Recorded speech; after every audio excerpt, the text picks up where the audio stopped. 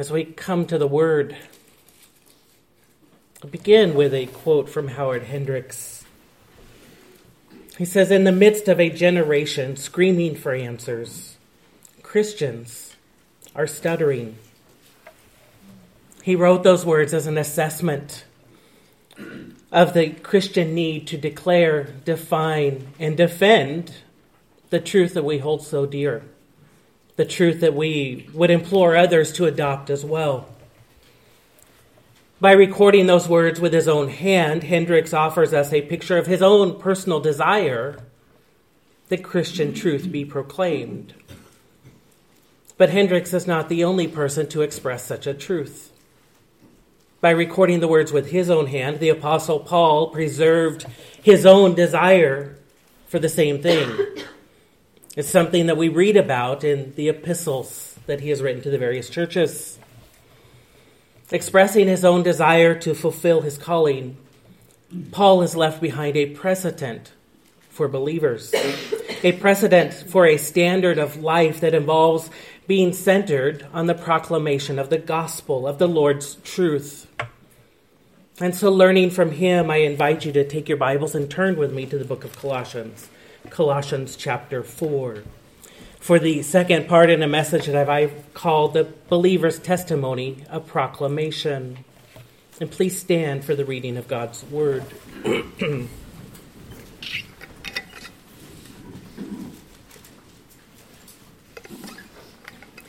Colossians chapter 4, beginning in verse 2.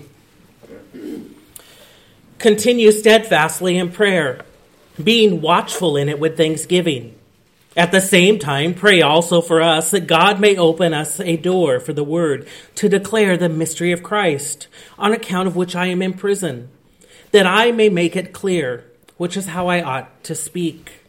Walk in wisdom toward outsiders, making the best use of the time.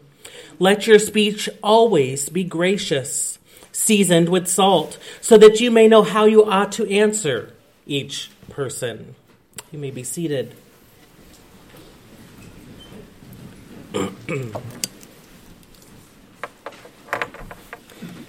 If you want to stifle the witness of the Christian faith, you don't bring it conflict, you bring it comfort. History has proven that the Christian faith, when attacked, actually thrives. Those who desire to silence Christians once and for all do so by wielding their weapons of violence and persecution, intent on destroying the gospel witness. At various times, some have even gone so far as to say that Christianity is dead. Obviously, they're clearly wrong in that, because here we stand. Even the New Testament notes that when it is persecuted, Christians are most persevering. This is why many pastors believe that persecution is necessary, because they see it as a means to invigorate the church and to proclaim the word more boldly once again. Instead, Christ followers are most complacent when they are most comfortable. And so it would seem that the best way to silence the church is by bringing it riches and conveniences. When Christians have this, to quote a fellow BMW missionary, the church is lulled to sleep. John Piper writes, "The crying need of the hour is to put the churches on a wartime footing. Mission leaders are crying out, where is the church's concept of militancy, of a mighty army willing to suffer, moving ahead with exultant determination to take the world by storm? Where is the risk-taking, the launching out on God alone? The answer is that it is swallowed up by a peacetime mentality. In peacetime, the soldier is in his most relaxed state. His guard is down. He is more casual, and he accepts a lot of things as routine. But the wartime soldier is on alert, aware of the ever-present danger, and so he is ready at any given moment. He is ready to act upon the intentions of his commander. He is ready to advance under the authority of the one who sent him.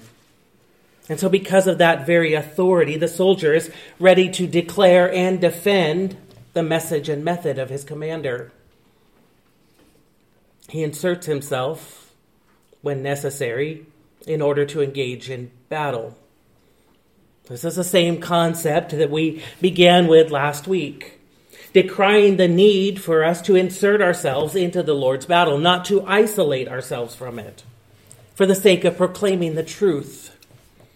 The gospel advances not by withdrawing from society, but by embedding ourselves into it. Yet to do this means we are entering a spiritual battlefield. It is wartime. And so for every fiery dart of the Lord's truth that is fired, those on the other side will send forth their fiery darts of anything that will oppose that truth. Unbelievers will seek to capture believers in hopes of converting them. Therefore, we must go forward in the full armor of God. And we must put some regulations in place that protect us from being captured. In Paul's prayer request in our text this morning, we see 4 marks of a ministry of evangelism. These marks keep the disciple maker oriented towards the Lord and away from the world, offering protection by placing barriers between us and the world. And so very quickly, I want to remind you last week that a ministry of evangelism is prayer initiated. A ministry of evangelism is prayer initiated. As Paul begins at the same time, pray also for us. Pray for him and his co-laborers. I am convinced that a lack of evangelism begins with a lack of prayer. Prayer serves as a means to rely upon the Lord and to remember the Lord's will. But also remember, we talked last week about what Paul didn't pray for. First, he didn't pray for his circumstances, but for his calling. He's writing from prison, and he doesn't ask for the Lord to spare him or to release him. Instead, his only ambition is that the Lord would open up doors so that he can fulfill his calling right where he is at. His calling to preach Christ crucified. Second, he didn't pray for saints. He didn't pray for sinners. He prayed for saints. We would expect Paul to say, Lord, please save those who are unsaved. But that's not Paul's prayer request here. Instead, he prays for his own ability and those working with him, that they would have the ability to share. We learn the same lesson from Jesus in Matthew, who upon seeing the lost, he has compassion on them, but he doesn't pray for the lost. He tells his disciples, pray that the Lord would send workers. The harvest is plentiful, but the workers are few. So pray that the Lord would send workers. And so the advancement of the gospel is dependent upon one's advancement in prayer. Second, we see from our text that ministry is God-directed. It should go without saying that the advancement of the gospel is dependent upon the advancement of the Lord. Paul's request is, pray also for us that God may open to us a door for the word, that God may open up a door. This is his work. This is his will. And so it is utterly dependent not upon us, but upon the Lord. Looking at Acts 14, we have a description of the ministry of Paul and Barnabas at Iconium and Lystra and Antioch. Verse 27 of that chapter tells us that it is God-directed. That they praised God for him being the one to open the doors for that ministry. And yet that whole chapter, despite this being the Lord's hand in the midst of it all, tells us that the people still sought to stone Paul and Barnabas. And indeed, at one point they succeeded. It says they left Paul for dead. So even though it is God-directed, it doesn't mean there's a lack of rejection or a lack of opposition. Those are the first 2 points that we covered last week. I want you to note third now, that a ministry of evangelism is Christ-centered. A ministry of evangelism is Christ-centered. Our text continues, saying, pray for us that God may open to us a door for the word, to declare the mystery of Christ, on account of which I am in prison. The advancement of the gospel is determined by the message proclaimed. And there are many messages being declared in the world.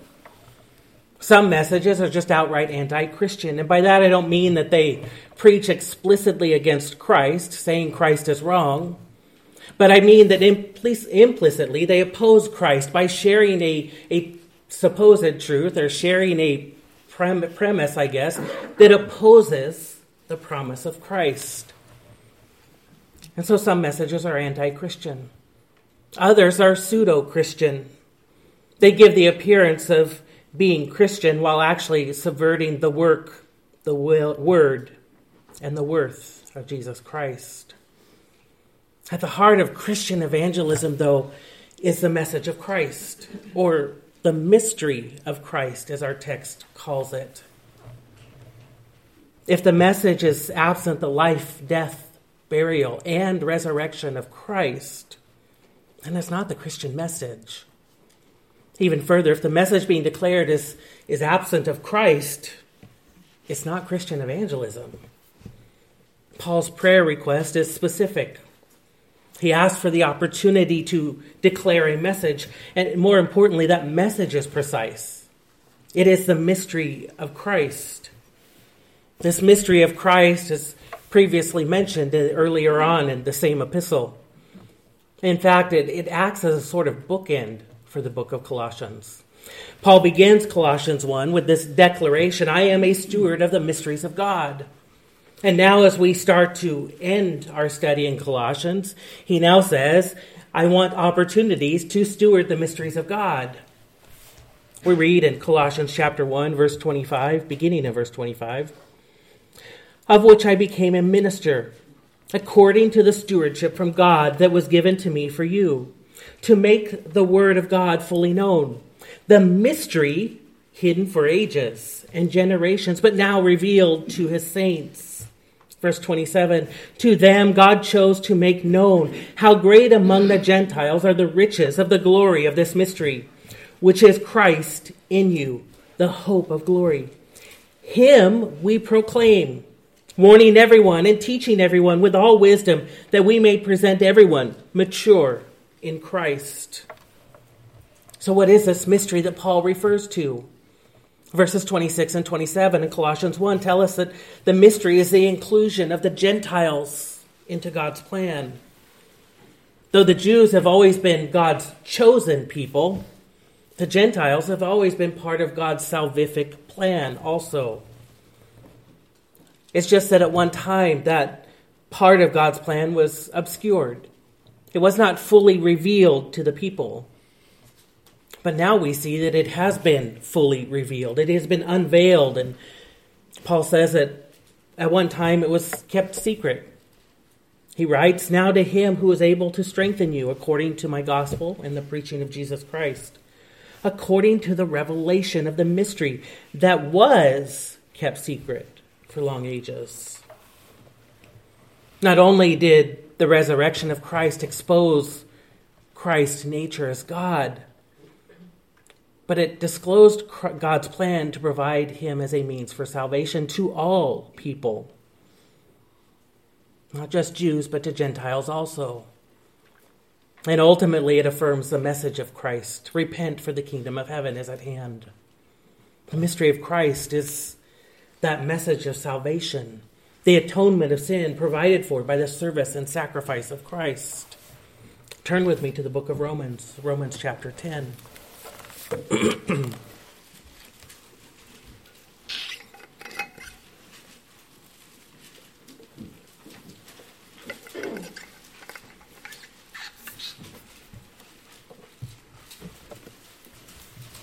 Romans chapter 10 should hopefully be a familiar passage to you. Maybe you've read it recently. It is here that, verse 12, that the mystery is described with these words. For there is no distinction between Jew and Greek. For the same Lord is Lord of all, bestowing his riches on all who call on him. That's the mystery revealed. That there's no distinction between Jew and Greek. All may be saved. But look at the effects of that mystery. in the surrounding verses. Verse 11 reads, "For the scripture says, everyone who believes in him will not be put to shame." And then verse 13, "For everyone who calls on the name of the Lord will be saved." So then how does somebody learn of this mystery? How do they learn of the need to call upon the Lord? From those who are called to steward the mystery. Verses 14 and 15. "How then will they call on him who they have not believed? How are they to believe in him of whom they've never heard? And how are they to hear without someone preaching? And how are they to preach unless they are sent? As it is written, how beautiful are the feet of those who preach the good news." From the Great Commission, we know that everybody is sent. The book of Acts tells us that Christ himself summoned Paul into the world to proclaim Christ to the world. There's something admirable then about Paul's willingness to continue this declaration that is so Christ-centered. Because look at what he says about the message back in our text in Colossians. Verse 3, Colossians chapter 4 again. At the same time, pray for us, that God may open us a door for the word, to declare the mystery of Christ, on account of which I am in prison. This message, this mystery, it's created ongoing problems for Paul throughout his ministry. We discussed this last week, and we see it again, that indeed he's in prison for this mystery. This mystery has incited violence, causing Paul to flee for his life on multiple occasions, including what we read last week in Acts 14. On other occasions, he's been placed under arrest, and we see that here in Colossians, that once again, it's resulted in another imprisonment. At this point, there's a precedent that wherever and whenever Christ is proclaimed, it will invoke hostility. And so it would seem that it'd be much easier to change the message than for Paul to continue enduring the aggression, the resentment, and really even the estrangement of the world. Actually, Paul doesn't even need to change the message entirely. He could just soften it a little bit.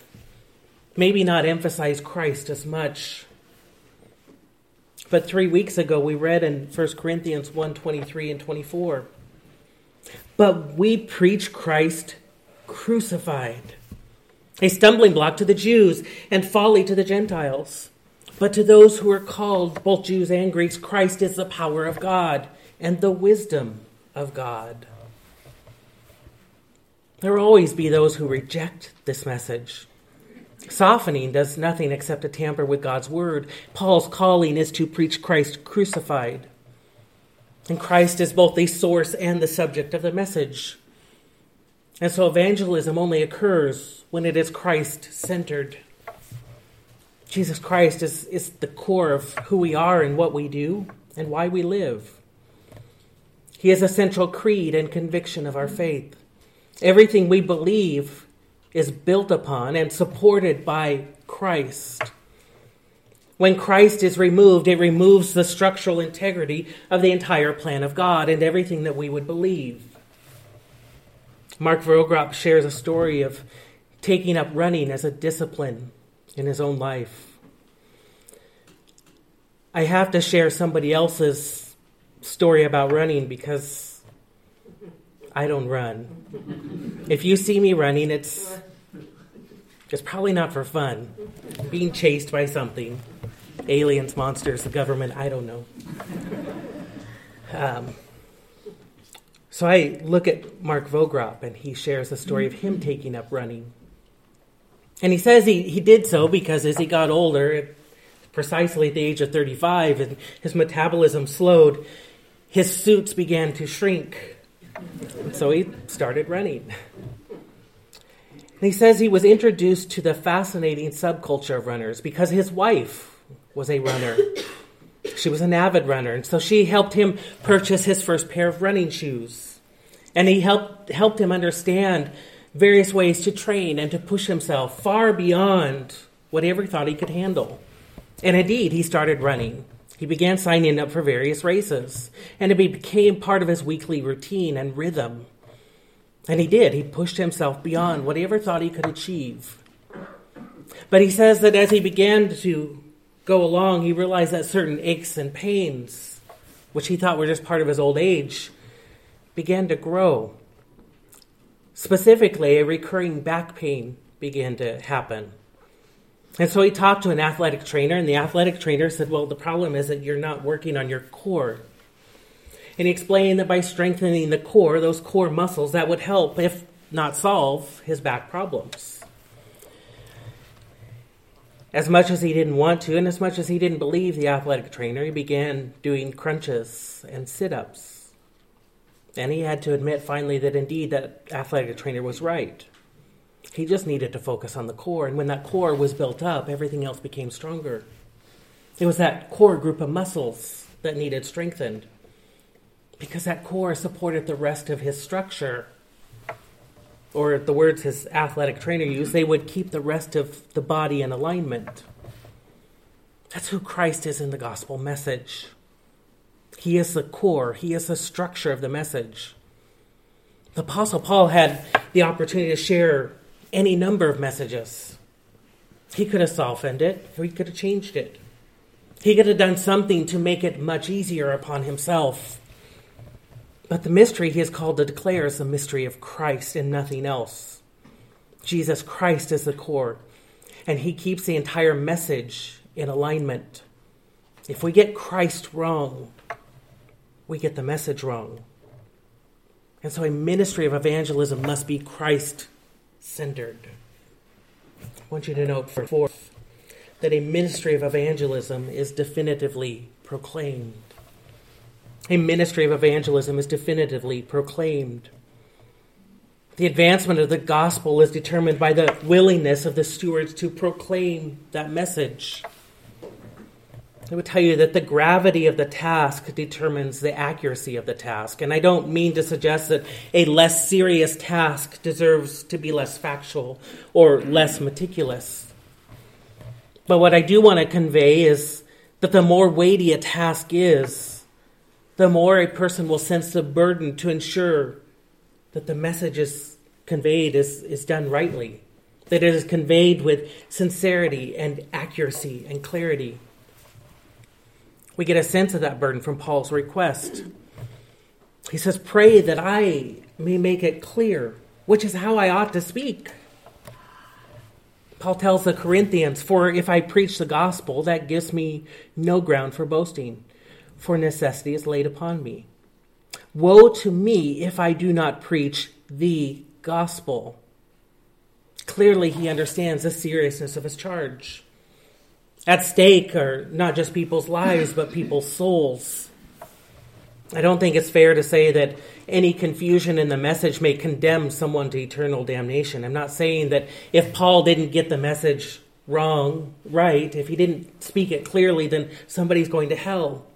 No, I trust in the sovereignty of God, that God will orchestrate and direct that as he pleases. Ultimately, their sin has sentenced them to that, and this judgment happens regardless of whether or not Paul preaches clearly or not. But what I do want to convey is that an unclear presentation impacts the opportunity for that person to be rescued at that moment. The consequences here determine the importance of that call. No doubt Paul carries the burden of this call because he sees the potential results.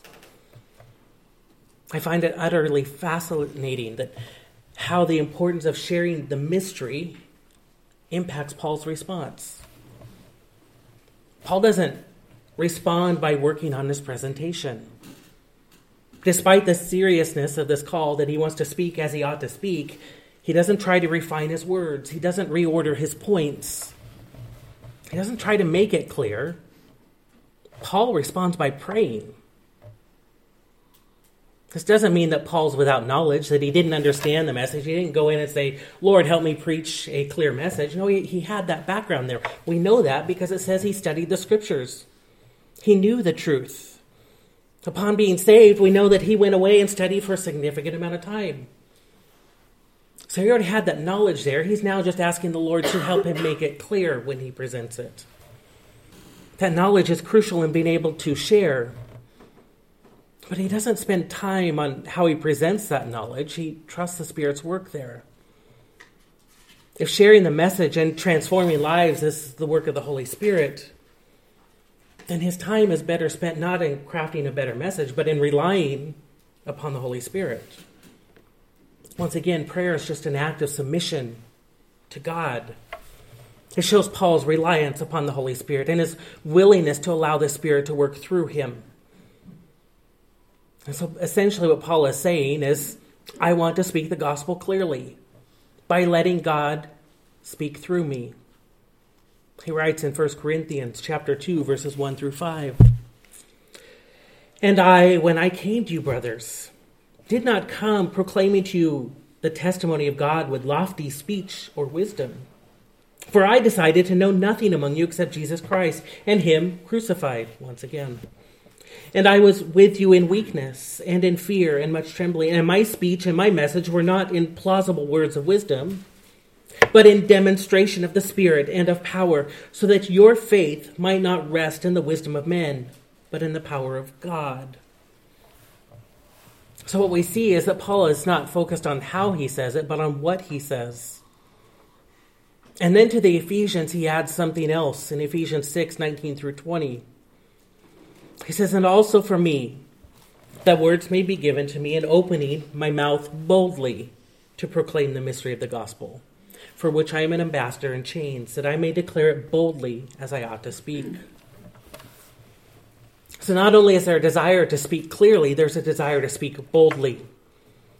Last week I shared with you stats of followers of Christ and the number one thing that keeps them from proclaiming the truth, and it was fear. 50% of the people, over 50% of the people, said fear was a barrier for them to proclaim the gospel more freely. After seeing everything that Paul has gone through for the sake of the gospel, we're probably not surprised about fear. The message of Christ has incited hatred and antagonism, and in some cases, violence. No wonder the most needed characteristic for proclaiming this mystery is boldness. It is courage. No doubt most of us need a level of courage to offset the level of fear we have when sharing. For most people, boldness is an elusive virtue. Few people can just summon up the courage at a moment's notice. So how does one find this boldness? Scripture tells us in the second letter to the Corinthians, chapter 3. There, Paul writes of the magnificence of the gospel. In fact, he calls the gospel glorious. So wonderful and amazing is this mystery being proclaimed that it instills hope for Paul. He says it's a hope of a future with Christ. It's a hope of deliverance from sin's punishment and a hope of salvation from sin's effects. And after declaring all of this, Paul writes to the Corinthians, since we have such a hope, we are very bold. That tells us that boldness comes from our hope. That those who have a hope and a salvation by Christ are bold in also proclaiming that salvation by Christ. The two are tied together.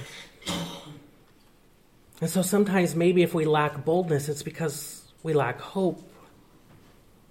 The combination of those two passages, Colossians 4:3, Ephesians 6:19 through 20, they show us the characteristics of proclaiming the gospel definitively, to do so clearly, to do so boldly.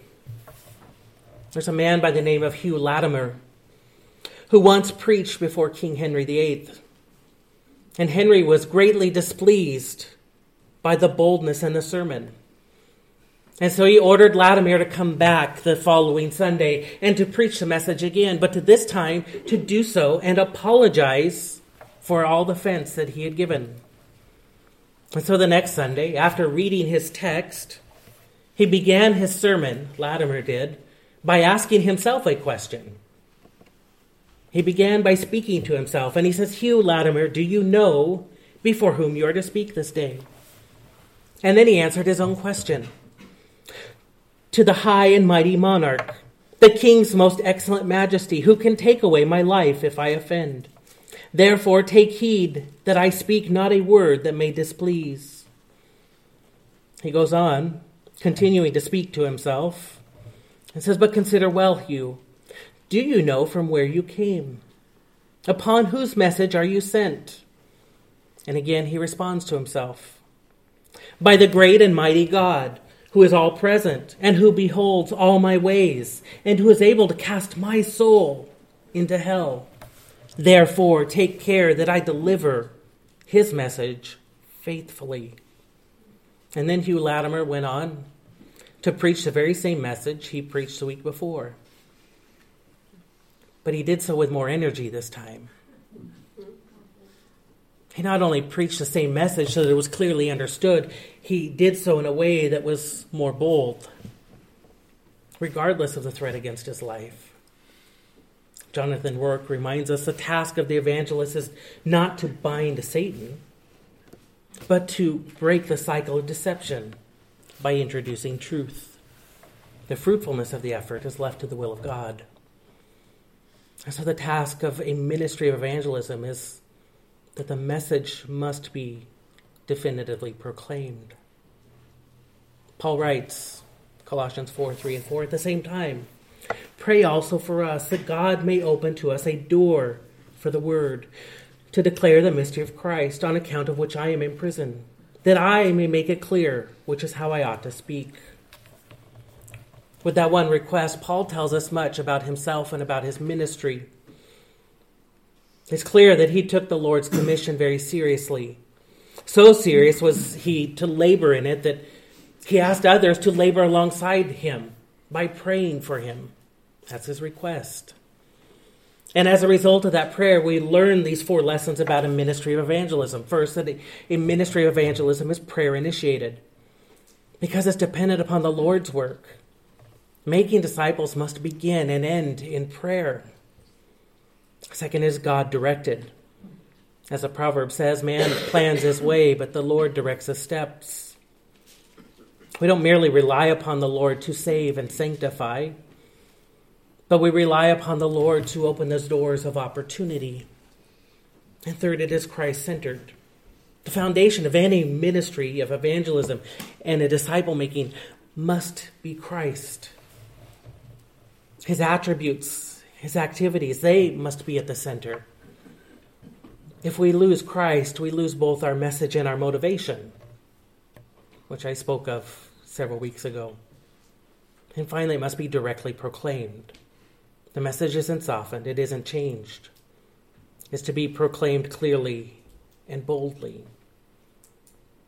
We're entering a spiritual battlefield, and these 4 aspects will protect us and guard us from being influenced by the world while trying to influence the world. As we draw to a close, though, I want to draw your attention to an incredibly important lesson in this text, and I don't want you to miss this. Last week I said Paul's prayer expresses something important, a reliance upon the Lord's sovereignty, not Paul's ability. Having seen the Lord work time and time again, I have little doubt that when Paul utters a prayer like this, he does so with the expectation that the Lord is going to work. And so here we have Paul sitting in jail, uncertain of really the outcome of his imprisonment, doesn't know what's going to happen, and he offers up a prayer to God, asking that whatever time he has may be expended by making the most of the opportunities to come. And then what happens? The Lord answered the prayer. That shouldn't be surprising, but the Lord answered this prayer. How do we know that? To the Philippians chapter 1, verse 12, Paul writes, "I want you to know, brothers, that what has happened to me has really served to advance the gospel." So again, writing from prison, we know that his placement there is to serve a greater purpose, something greater than Paul's comfort or discomfort. It was a means for God's truth to go forward. But in the next verse, it says this, "So that it has become known through the whole imperial guard and to all the rest that my imprisonment is for Christ." Paul had opportunity to share with the imperial guard that was over him. Whether or not they trusted Christ, we don't know. Most commentators seem to think at least some probably did. Regardless, we know that the gospel has gone forth. Clearly, the Lord has answered Paul's request by giving him opportunities to share. We're not done. God always prevails further. And so at the close of the letter, Philippians chapter 4, Paul sends his greetings to the church. He says, "Greet every saint in Christ Jesus. The brothers who are with me greet you." And then see what he says in the next verse. "All the saints greet you, especially those of Caesar's household." He calls some in Caesar's household saints, meaning that there are some who have come to know Christ. There are some who have come to believe upon this word. They become believers. And so through Paul's prayer in Colossians, we use Philippians to see that God was faithful. We see both that Paul trusted the Lord by praying to him, and the Lord responded by being faithful. It tells us that prayer is not an effort of vanity. It's an endeavor of veracity. It's not an effort of vanity. It's an endeavor of veracity. And we know this because we see that prayer produces both real character and real consequences. As the Lord opens doors and sends forth his truth, it produces godly character in Paul. Here we see that character in a confidence that Paul has in the Lord. So much so that he's willing to share his expectations with the Lord. It's showing that Paul trusts the Lord. But it also reveals this character of humility in Paul. Because we see that Paul's desire is not what is best for Paul, or what he may think is best to get out of prison probably, but what is best for the Lord's work. And so this evidence of real character is seen through Paul's prayer. But we also see that it produces real consequences, that the Lord responded by saving people. So why do we engage in the Lord's work? We know that making disciples is indeed a matter of obedience. The Lord has decreed it, so we do it. We know that making disciples is a method of sanctification. It is a means by which the Lord generates holiness in people's lives. And to ignore that, then, is to deny his work. But let me propose to you this as well. We engage in the Lord's work because we know the Lord is at work. We make disciples because we have confidence in the Lord. Just as the Lord was faithful to respond to Paul's request, we trust that he's faithful to respond to us as well. And so to perceive the Lord at work, we only need to proclaim the Lord's word. If you want to see the Lord at work, then you only need to engage in the work of the Lord. The Lord has called us to be fishers of men.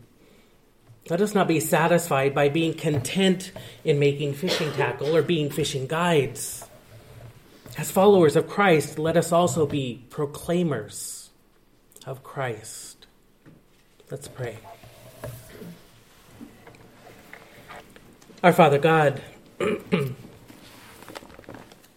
we do indeed look upon these words, this inspired word that you've written through the hand of Paul, Lord. And Father, we first off not only learn lessons by Paul's prayer request here, but Lord, we find great confidence, seeing that indeed, even in what we would think is the most dire circumstances, you were at work. That you were faithful to fulfill and complete your work, both in Paul, but also in those that he was called to witness to, Lord. Father, may that instill our hearts with boldness. May we find our hope in you, and as a result, be bold in proclaiming your truth. May we go forth according to your work, according to your will, to declare a Christ-centered message. And may we do so beginning in prayer, Lord. And so, Father, we thank you for the work that you're doing in our lives through the work that you did so many years ago in this word that we see, in this example we see. It is in your holy and precious name we pray. Amen.